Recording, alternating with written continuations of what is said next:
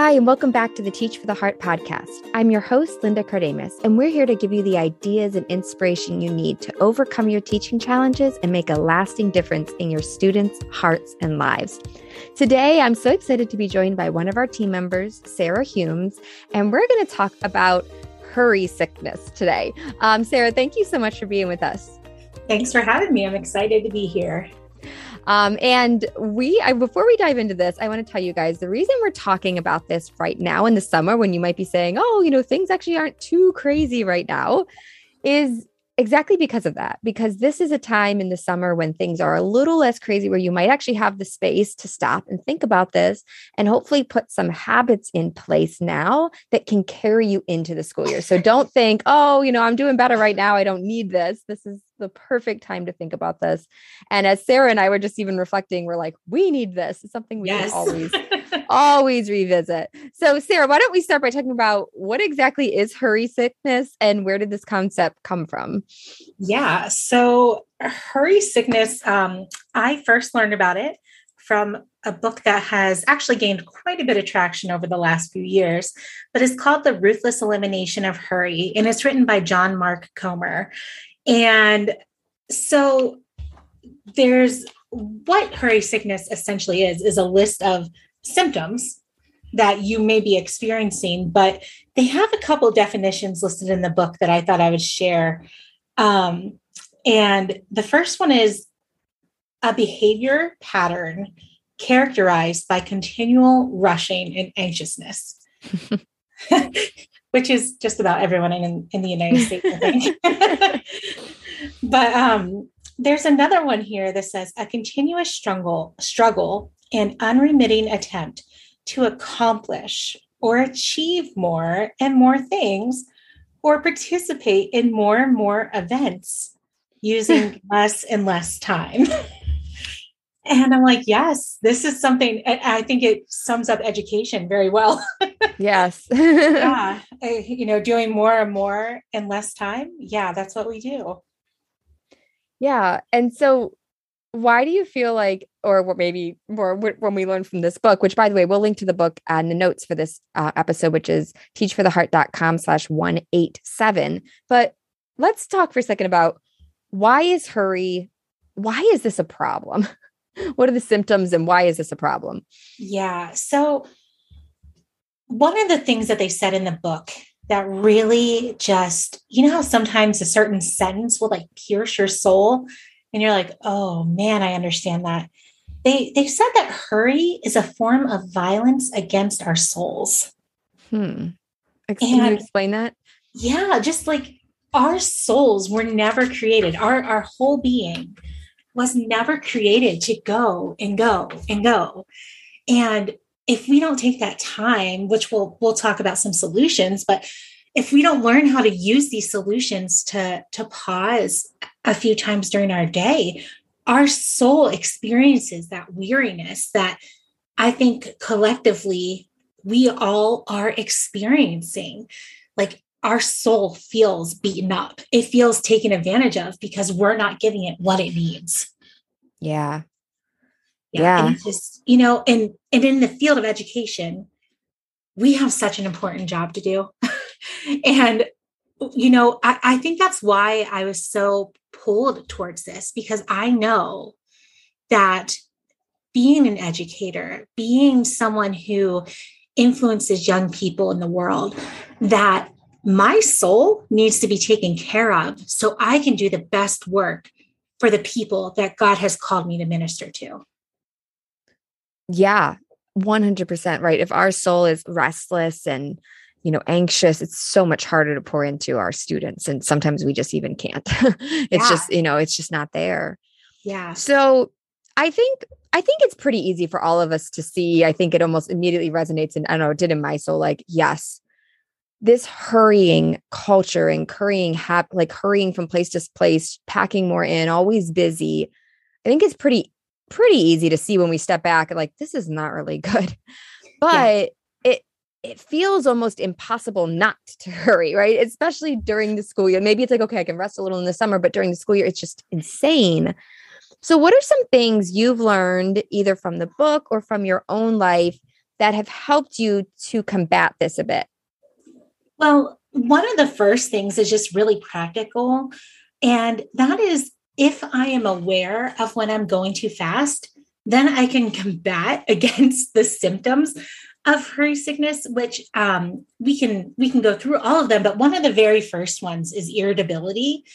And I don't know about you, but I really am not a fan of being irritable. Oh yeah. And that's both with my kids. It's when I'm, with students, it's with my husband, my friends. I don't want to be irritable. I don't want to be like someone that is making the world a miserable place. And so when I realize that my hurry is making me irritable, I tend to automatically want to slow down. Now that's come with practice. It wasn't necessarily always that way. Sometimes I would just push through and just get more and more grumpy. But, it's really just encouraging to know that my irritability or my restlessness, those things can be taken care of just by slowing down. Yeah. Wow. Right. I mean, we sometimes don't even realize that those are, that's connected, that's why some of that is happening.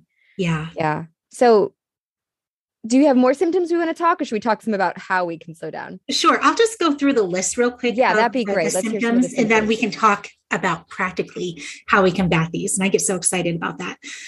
So we have, irritability. Another one that they listed was hypersensitivity, which I think we can see that all you have to do is look at social media and someone takes what you typed to me, totally out of context.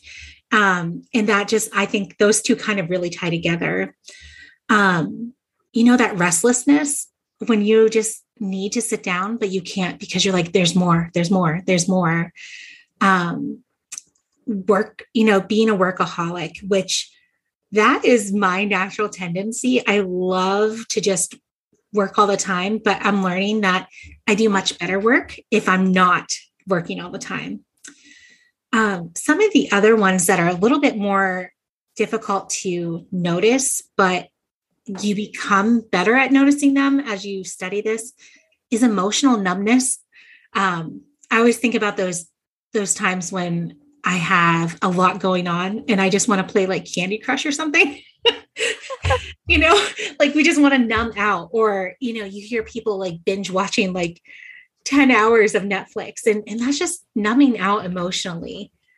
And then out of order priorities, like, we talked a lot here at Teach for the Heart about, learning how to prioritize our things. And how many times have we heard people say, well, everything's important. Yeah. Yeah. But that's not true. Like we have to learn to fight back with those excuses with truth. Like not everything is of equal importance. Okay. So the next one is really hard to hear, especially for me during the summer. I do a much better job of being on a good care schedule during the school year. So when I'm on a summer schedule, this is not great, but it's lack of care for your body. So, when you're not eating healthy home cooked meals, when you're taking melatonin to go to sleep and, kicking back 3 Red Bulls to get through the day. And always, that just makes me so nervous, but you see people doing that. They're not exercising or even getting a decent amount of sleep. Like sleep is just such a good way to care for our body. And in this culture, we definitely undervalue the importance of sleep. Yeah, definitely. And then the slippage of spiritual disciplines, that's like one of the very first things. Like if you aren't, if we're claiming that we're following Christ, but we are I'm using air quotes here, busy to pray with your family, to read the Bible, to observe a Sabbath or to worship on Sunday, that's a definite sign. And it's heartbreaking. And as a result, the last one that they listed here was isolation.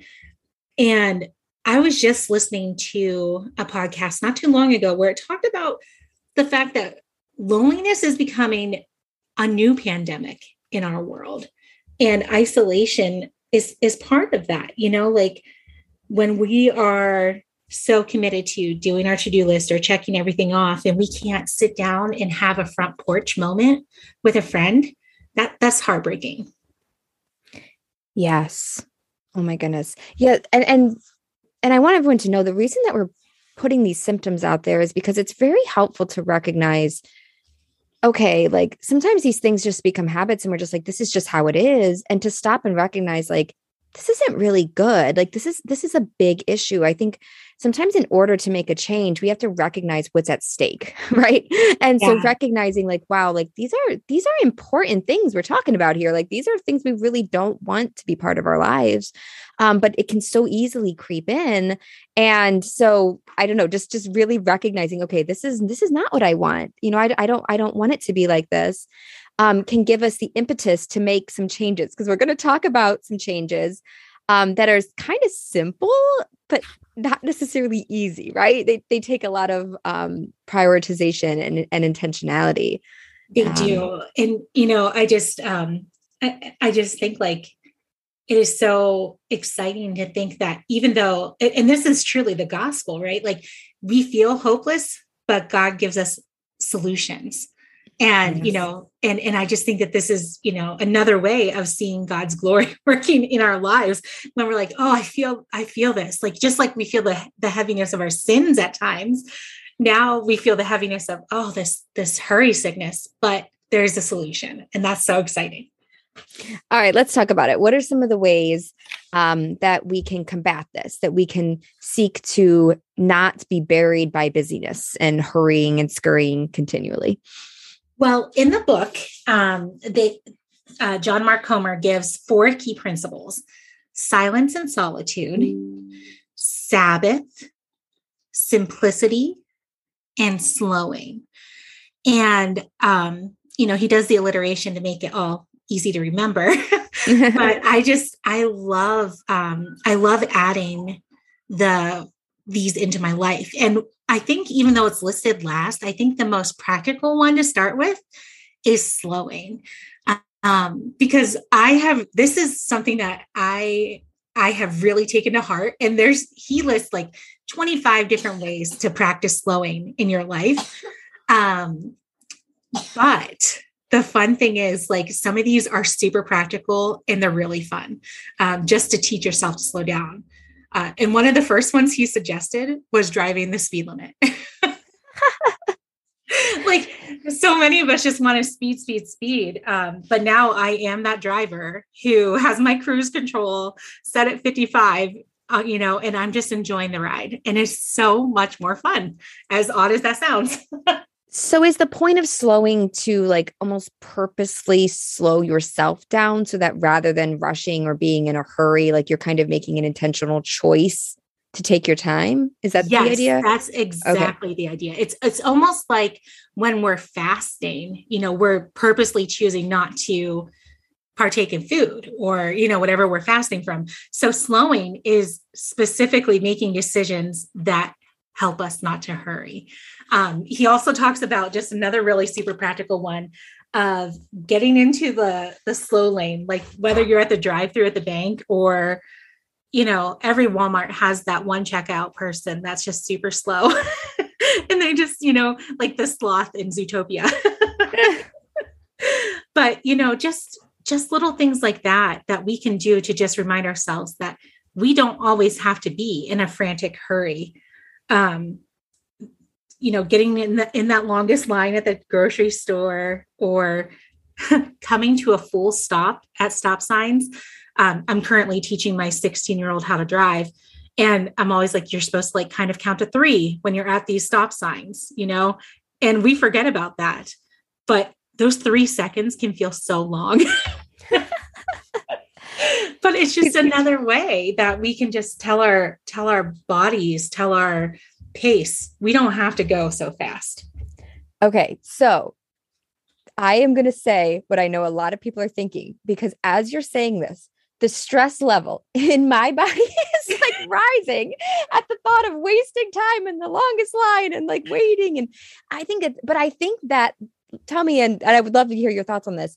I think that's just showing symptomatic of the issue, right? That like we can't, the thought of even slowing down and spending time waiting is like stressful. Like that's a problem, right? So like it's like we're so almost uncomfortable, forcing ourselves to accept and to change the way we think, right? Is that kind of the goal? Can you convince us a little bit of why this is valuable?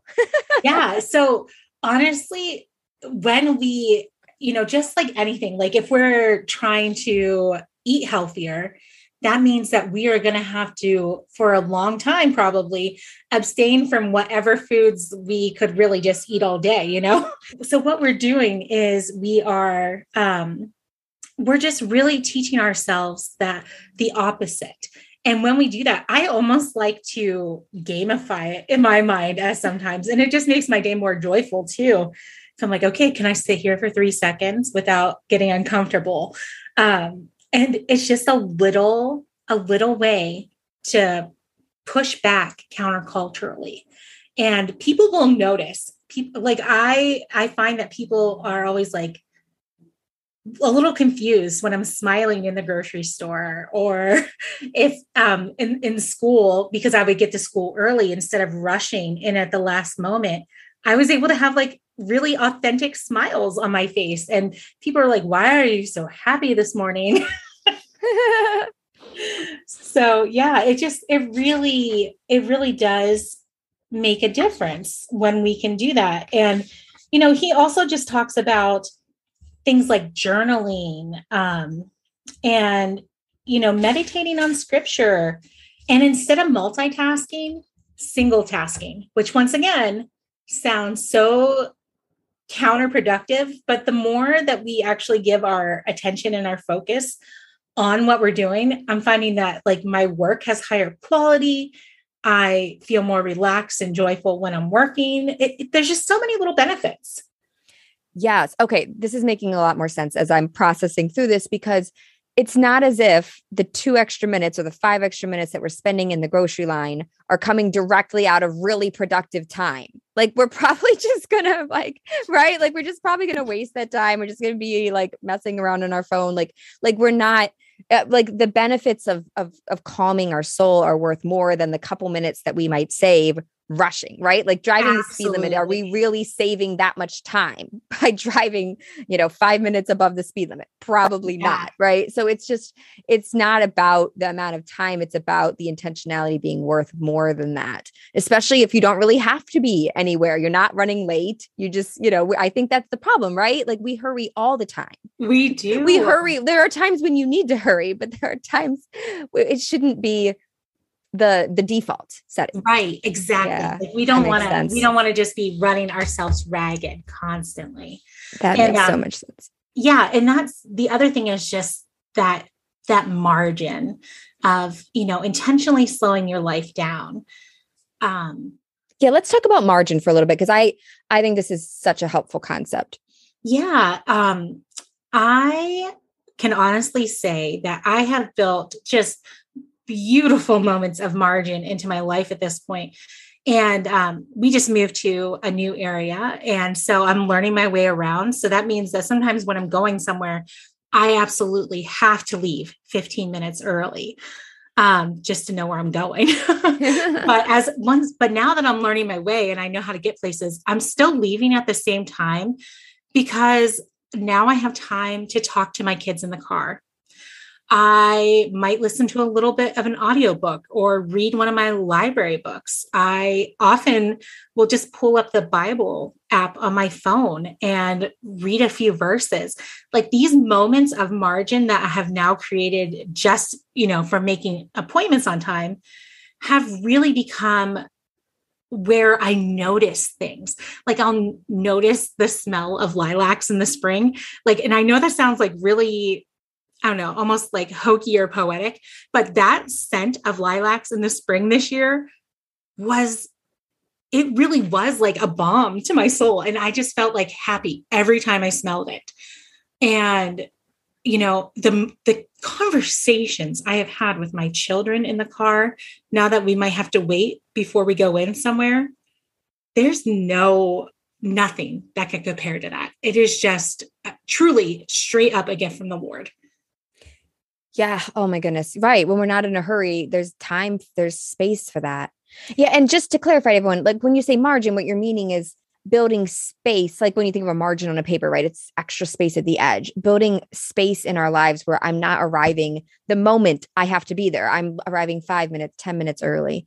Margin we can also build margin like a lot of other ways. Like we can build margin in our to-dos where instead of, trying to do something the moment it has to be done, where we finish things a day or two early so that if something comes up, we have space. Like there's so many ways building margin and just extra space so that we don't literally jam pack every moment of our day. There's space for things because things are going to go wrong, right? Things are going to come up, things are going to go wrong. And when we have no margin, when we have no extra space in our day, it's just like this domino effect. When we have space planned, when we don't jam pack things back to back to back to back, then it just really, really helps in a lot of ways. It does. And it's just, I don't know. I just find life to be so much more enjoyable. And just one other way that we practice slowing in our family is we have within the last 3 years, we have just really started camping. And I mean like tent camping. You cannot do anything fast when you're camping. Like everything from like cooking to actually this last weekend, my husband and I, for the very first time in all of our camping trips, set up our tent without anything going wrong. That has never happened. And so you just learn this way of practicing. And once again, it's just those moments that remind us that it's okay for life to be a little bit more simple. And, we're not rushing to catch a plane. We're not, making sure that we return our rental car on time, all these things. We're just in the woods. And those have been some of our greatest family memories. Yeah, I love that. Okay. So slowing. Yes. Wonderful. What's next? So I'm going to kind of cover this one a little quicker because actually we have done somewhat of a podcast on this before, and that's simplicity. Our family tends to lean towards like a minimalist kind of lifestyle. And I think that simplicity is just embracing that, like learning how to grow a garden. That takes time. Learning how to, my grandma's been trying to teach me how to sew. And, I could just go to the store and buy a really cute dress, or I could slow down enough to learn the simple, I'm using the word simple in quotes again, because it's not necessarily easy. It's just a different kind of lifestyle where we're learning how to sew and cook. And I love just taking the time to chop my own vegetables and really notice the way they smell, what they look like. That those simplicity habits really help us to be in the now. And one of the things I love is that anxiety and worry typically don't follow us into the now. Because if we're thinking about it, we're like, right now, I'm okay. I'm just sitting here talking to Linda, or I'm just chopping my vegetables. And so if I'm just staying in the moment, then I'm not all stressed out about what might happen, or I'm not thinking about, my embarrassing 9th grade public speaking class. I'm thinking about right now where things are good. And I think that's the beauty of simplicity. It just helps us to stay in that moment. And we'll link to that episode. That's episode 132, where we have that conversation, I believe. So we'll link to that in the show notes for this, or you can head to teachfortheheart.com/132 if you want to go back and listen to that conversation. Before we move on to the third one, I want to kind of just pause a second, because once again, I want to recognize some of you might be feeling, okay, this sounds really nice, but I don't have time for this. Yes.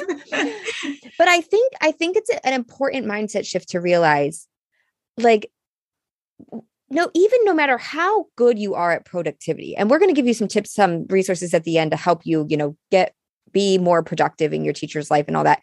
But like, no matter how good you are at productivity or not, all that, at the end of the day, there is always stuff to do. Like there is always a Mhm. lot that feels like we should be doing, especially if that's how we live our life. And I think part of the point, tell me if I'm on the right track here, Sarah. I think part of the point is that if we want our life to not be such a hurried, busy pace, yes, we should be looking to, streamline our tasks and not do as much. Like that's part of that. But if you wait until, I have few enough tasks that I'm not hurried, that will literally never happen. It Like will never happen. you have to choose, this is my pace of life, and then let your work kind of fill in the space you choose to give it, right? Like you kind of have to Yes. choose this. You can't wait because it just never happens. There's always more work to do. Literally There always always. is. And there's actually, I cannot remember the name of the law, but there's a law that says if you give yourself, like a scientific law, if you give yourself 30 minutes to complete a task, you'll take the 30 minutes. If you give yourself 3 hours for that same task, it'll take the 3 hours. Yes, I forget the name of it. It's work expands to fill the time you allow it. Oh, like that's yes. what it's, yes. Yeah. And I find that to be so true. And, I don't want, like, even though I tend to be a workaholic, I've come to this point of realizing I don't want to work 24/7. I want to be with the Lord. I want to be with my family. I want to have fun. I want to go for hikes. I want to, do the things that fill me up. And if we're constantly committed to that work, then we're not going to have the other things that God intended for us to have as well. I love that. 100%. Okay. So we talked about slowing. We talked about simplicity. What's next? Silence and solitude, which, do you know, there was a quote by a philosopher. His name was Blaine. I might have to pull it up here in a minute, but he said that one of man's greatest problems is the inability to sit alone with his thoughts. And I had mentioned this to my 10th graders one time during a class. And I had one girl look at me with just this pure look of terror and say, I would rather do anything than sit in a quiet room by myself. I mean, she was like, I'm afraid of my own thoughts. And that just broke my heart. And it made me that much more committed to being a good example to my students, to my family. Because learning to sit in silence, first of all, it is very countercultural. But I also have learned to love to push against that and almost purposely waste time. Like the other day, I was waiting for my daughter who was an appointment, and there was a million things I needed to do. But I actually just sat down and was counting the blades of grass for fun, just to be more still instead of, constantly going. And it was underneath this beautiful tree. It was honestly one of my favorite moments of that day, which reminds me of when I was a little kid. And I think that's the beauty. If you watch, kids know how to do these things. They know how to be slow. They know how to appreciate the simple.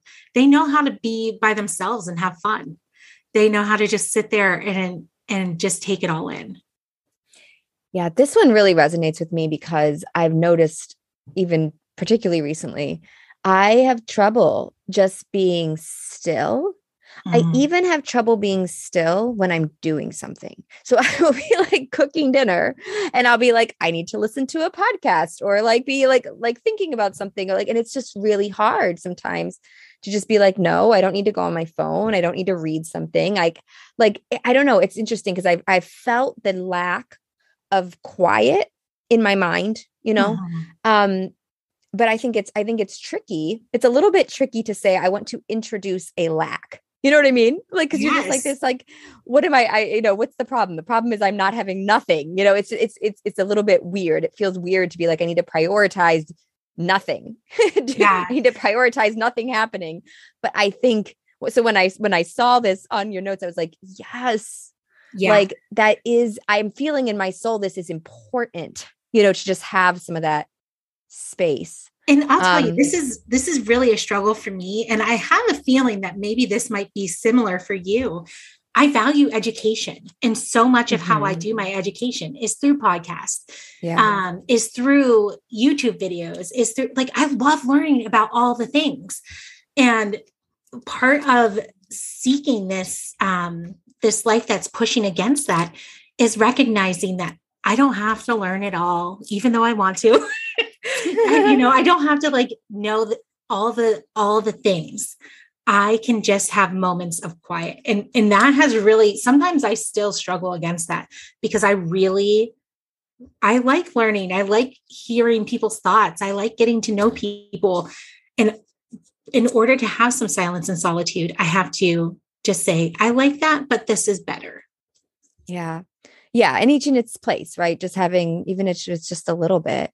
And I find too, like actually, once again, like convincing ourselves of this, that this is valuable. I think both our minds and our souls need this. Our souls need solitude and silence sometimes to be able to commune with God. It's space for us to talk to God and God to talk to us. I don't know, like sometimes our hearts will turn towards prayer or hearing from God in that time. Other times, I think, is when we do some actually deep thinking. Like our minds, when it actually has space to think, can solve some of the problems that have been plaguing us. Like you might come up with a really good idea for what to do in your classroom with a certain problem or something with your family. Like sometimes that is when, like sometimes we think I got to listen to all this stuff to find an idea. And it's good to do that. I mean, you're listening to this podcast. I'm glad you are. But sometimes those answers come in quiet and when we just let our mind wander and don't have anything we have to be doing. Yes. So. And we get really creative during those times. And I often feel like that is when the best of me shows up and it's just exciting. So.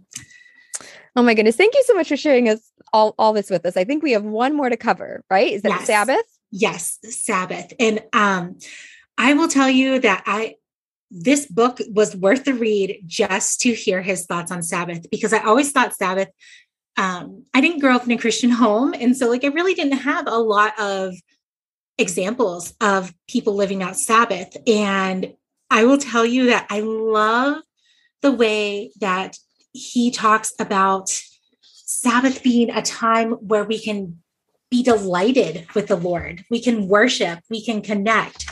It's not just sitting there being bored for hours. Which sometimes, like, if we're honest, like that's what we think Sabbath is. And just intentionally being like, and honestly, like when we think about it, like we're going to think, okay, that feels completely impossible to set a day completely aside for rest, to connect with the Lord, all these things. And we think it's impossible, but I always like to go along with this rule that says I can give myself one but when I'm pushing against something new. and if I just give myself one and, whatever, but this weekend I have this. Okay. So I'm still going to go to, whatever the event that I might need to go to is. But then when I get home, I'm going to put my phone away. I'm going to sit down and play a game with my family. I'm going to just enjoy like sitting with my animals or, there's just little moments that God has orchestrated for joy in our lives that unless we're Sabbathing, sometimes I think we miss out on them. Yeah, I love that. In your family, do you have a certain set time of the week that you observe Sabbath? So we do. And actually our life has kind of changed. But we started doing Sabbath on Friday nights into Saturday nights because that worked with our schedule. We used to live at a dorm and we did not have to cook on Friday nights. So we kind of took that off. And then we actually have the same Sabbath meal every time we celebrate the Sabbath. And that is literally just like a cheese and cracker board with some jelly and some pickles and, just really simple. So I don't have to spend the whole day in the kitchen. And I'm just like, okay, here we go. This is our Sabbath and our Sabbath meal. And so we start off the day with that. And then not all the time, especially right now, because we're in graduation party season. But we often sleep in on Saturday mornings and I love getting up early while everyone else is sleeping and I read. sometimes I'll just go for a little walk. We do just really things that our family finds enjoyable. And we love it. Like we love just going slower. And like I said, it's not always a 24-hour thing, but the heart of it is just trying to connect with the Lord and connect with others. And I also love that in the book, John Mark Comer, he's also like, this isn't a legalistic set of rules. This is just hope for your everyday life, and do what you can. Start somewhere. So if you can only slow down for a couple hours, just start there and see how beautiful it is. It'll make you crave more. Yeah, I love that. Right. I love the freedom. I think, and we actually talk about this. If you have another episode you want to go back and listen to, it's back in episode 164, we kind of talk some about Sabbath. And one of the things that I think it really is like God designed Sabbath, not just for the Old Testament, like the concepts are still really true. Like we need rest. We need to take that space. But I love how it's not really clear anymore. It must be this time to this time, or it's Saturday or it's Sunday or it's whatever. It's like, we're free, I really believe, to kind of look at our lives and say what makes sense. And as you said, it doesn't have to be this legalistic thing, but trying to put some of those patterns in and reevaluating them from time to time and saying, is this still good or should we change it? Is really, really valuable. And I love your encouragement to just maybe even start with a couple hours. If that's all that feels realistic, start, and you can always expand from there. Sometimes it's better to start small and do something that's actually realistic than to kind of bite off a huge chunk that you're not going to be able to stick with. So. Yeah, because I do think that, the Lord wants us to delight on a Sabbath. Yes. He doesn't want us to be miserable or, thinking, well, I should be doing this and this and this. No, it's all about just delighting in the things that God has made. And I just think it's just so wonderful of our God to give us this gift on a regular basis. We don't have to wait for, years or, we just get to experience this. We just have to take the time to do that. Yes. Oh, Sarah, thank you so much for sharing this. We're going to share a few resources that we recommend that can help with this, but do you have any other final thoughts to share before we go into that? I just want to encourage people. I know that this seems completely out of the ordinary, completely different than what most people are used to. But even if you just implement one or two of these steps in your life, you are going to see a huge difference. And the joy of the Lord will just start popping up in brand new ways. And I just get so excited when I see that happening to my friends and the people around me. Yeah, I love that. And I love that encouragement to not I wouldn't even recommend trying to do all four of these things. Yeah, that'd be so overwhelming. Just pick one or two that most resonated with you and focus on that for like a month. And you could put a note in your calendar, if you want to try some other ones after that. But yeah, just picking one or two can make such a big difference. Oh, Sarah, thank you so much. Let's mention a few resources and then we're going to pray together. Okay, I'm going to mention, do you want to talk about Pray and Plan, and then I'll talk about 40 Hour?